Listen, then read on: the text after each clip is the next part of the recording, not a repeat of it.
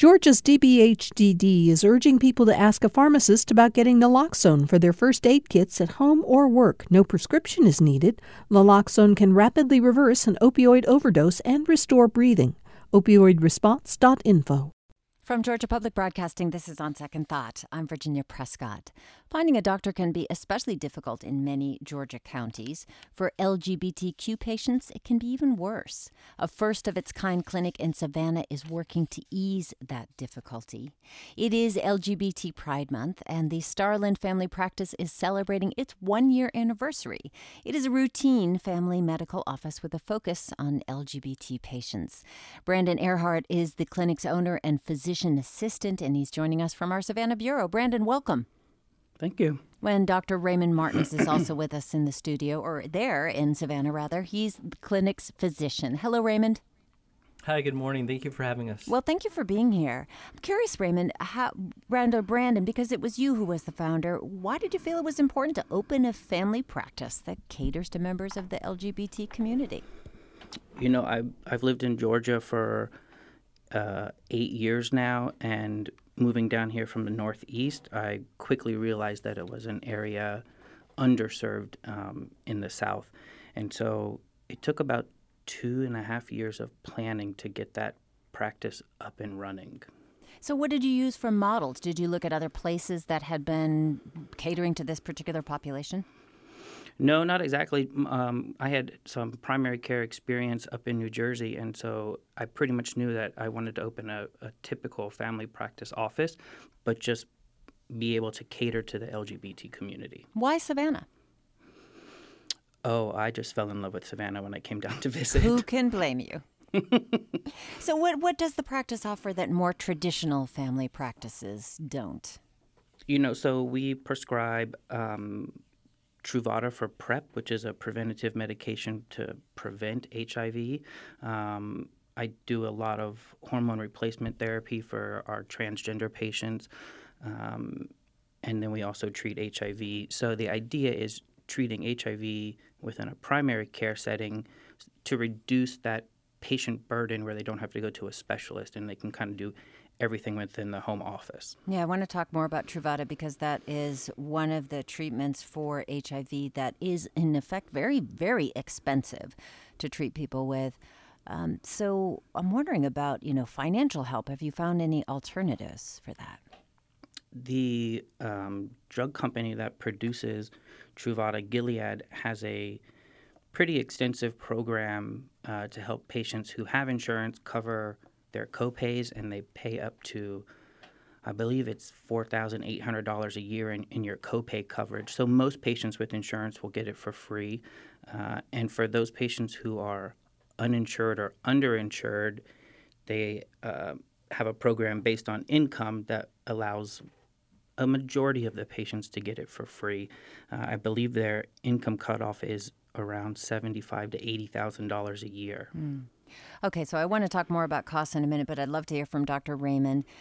Dr. Raymond, Starland's been open for a year now. How have you noticed the practice changing? So I've been living in Washington, D.C. at the time, so I've seen it a little bit from afar. But the whole reason I came down here was my husband and I actually had a child through surrogacy, and our surrogate lives here in Savannah. And so we fell in love with the family, but then also Savannah as a whole. And so the whole idea of moving here to help the community as a whole, including the LGBT community, was really appealing. And so, I mean, right now it's a smaller practice, basically part-time, but with me joining it now, it'll be a full-time practice. So you moved from Washington, D.C. I'm wondering if in your training as a doctor, whether or not there was a focus at all on LGBT issues. Is that part of the curriculum now? Sure, actually. So in Washington, D.C., I was the chief medical officer and then in charge of education at Whitman Walker Health. At that location, we serve more than 10,000 patients who identify as LGBT. And so I was working on a larger scale there, mainly like policy education work and direct clinical care. And here I hope to bring that expertise, especially the direct clinical care, to to Starline Family Practice. Brandon, how about for you? What are some of the big takeaways you've learned in this year the clinic has been operating? There's a very large population of LGBT patients down here in Southeast Georgia. And most of the patients that we're seeing, especially transgender patients, were traveling to Charlotte, North Carolina for care, Atlanta, and I've kind of reduced that travel time for them. So I still am getting patients from Valdosta, Dublin, who are coming out this way just because it's a little bit easier for them. And it was actually it's a lot larger of a community than I truly expected doing my own research beforehand. Actually, do we know about the numbers, like comparatively the population there in southern Georgia compared to places like Atlanta? It's certainly less than Atlanta, but Chatham County is, I believe, in the top 10% of counties in Georgia with same-sex couples. So a big hub around Atlanta and those counties. And then Chatham County here, I get patients from South Carolina, so just right across the border. And then I believe another bigger pockets down South Georgia around Brunswick, St. Simons. Well, Raymond mentioned, or Dr. Martins mentioned, that it's a small practice. For you, what are the benefits of starting off small, which was originally just 3 days out of a week, now operating full-time 5 days?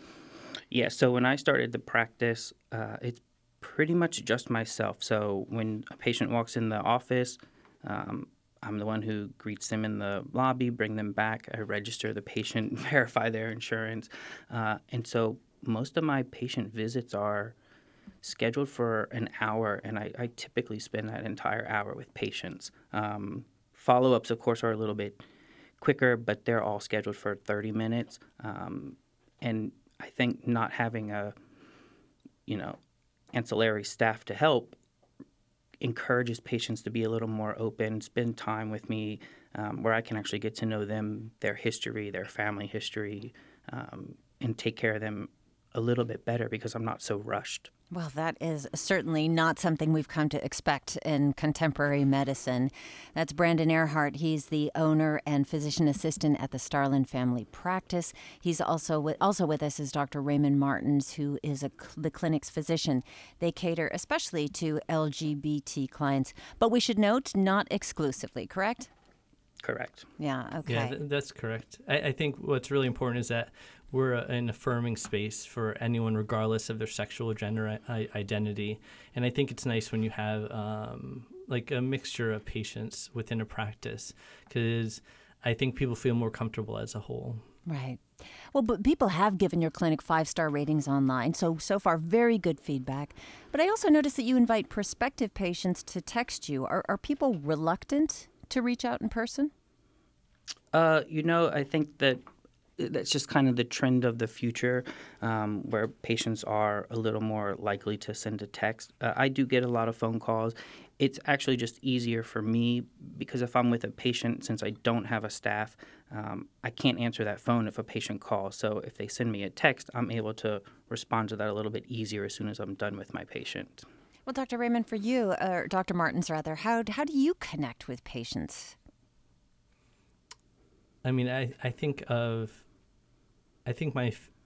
give you an example. So I love direct patient care as a whole. I love the idea of taking care of someone throughout their journey in life. And I think there's no better example than a patient who has, who is transgender, who wants to become who they are, and being able to watch them, giving them hormone therapy, supporting them through surgery, or just supporting them as they are.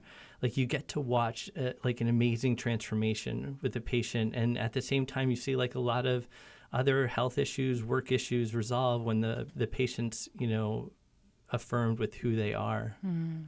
Well, sexual reassignment surgery is an elective surgery, correct? That's considered elective as far as insurance is concerned.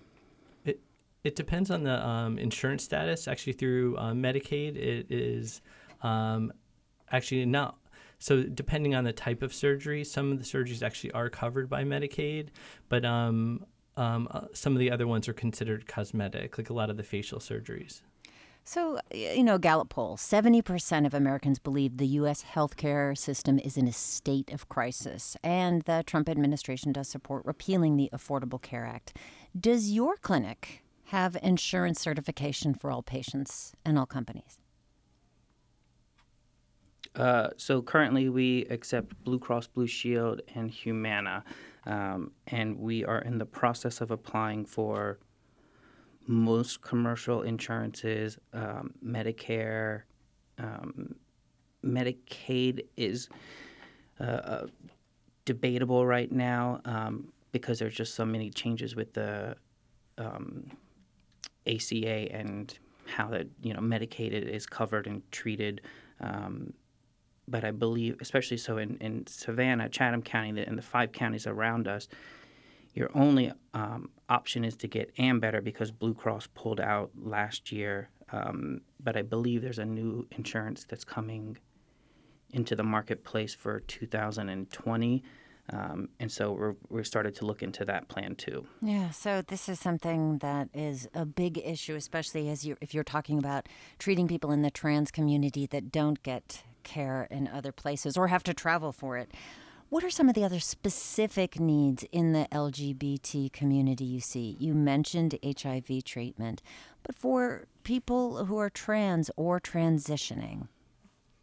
So there are a number of health disparities or actually needs related to the LGBT community. Going back to the financial status, I think one of the benefits of starting with a small number of patients, we can literally cater our practice to the patients that come to see us. And so that includes like hour of operations, communications, everything like that. As far as insurance coverage, it would make sense for us to see like a limited number of insurances at first and then broaden based on our business model because we're just starting out.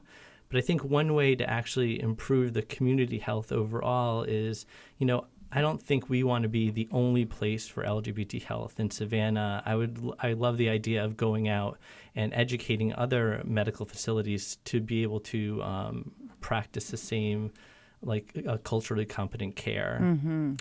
As far as health issues within the community, so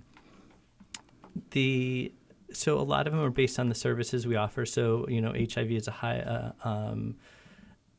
especially gay men and transgender patients at high risk for HIV. And so there is the HIV pre-exposure prophylaxis. That's the idea of taking Truvada every day to prevent HIV. Mm-hmm. That's very effective.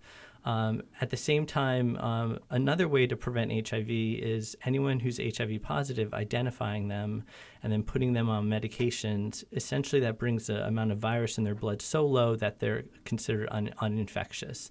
So between those two modalities, you can drastically reduce HIV. And as far as a lot of the other health disparities, it really has to do with LGBT patients not feeling comfortable accessing care or talking frankly with their provider. And so because of that, they don't get the typical cancer screenings. And so breast cancer and cervical cancer are higher in the lesbian communities. And so I think more than anything, the idea is have accessible care that's culturally competent and affirming to who the person is. Well, I want to congratulate you on a year, and great to speak with you both. Thank you very much for your time.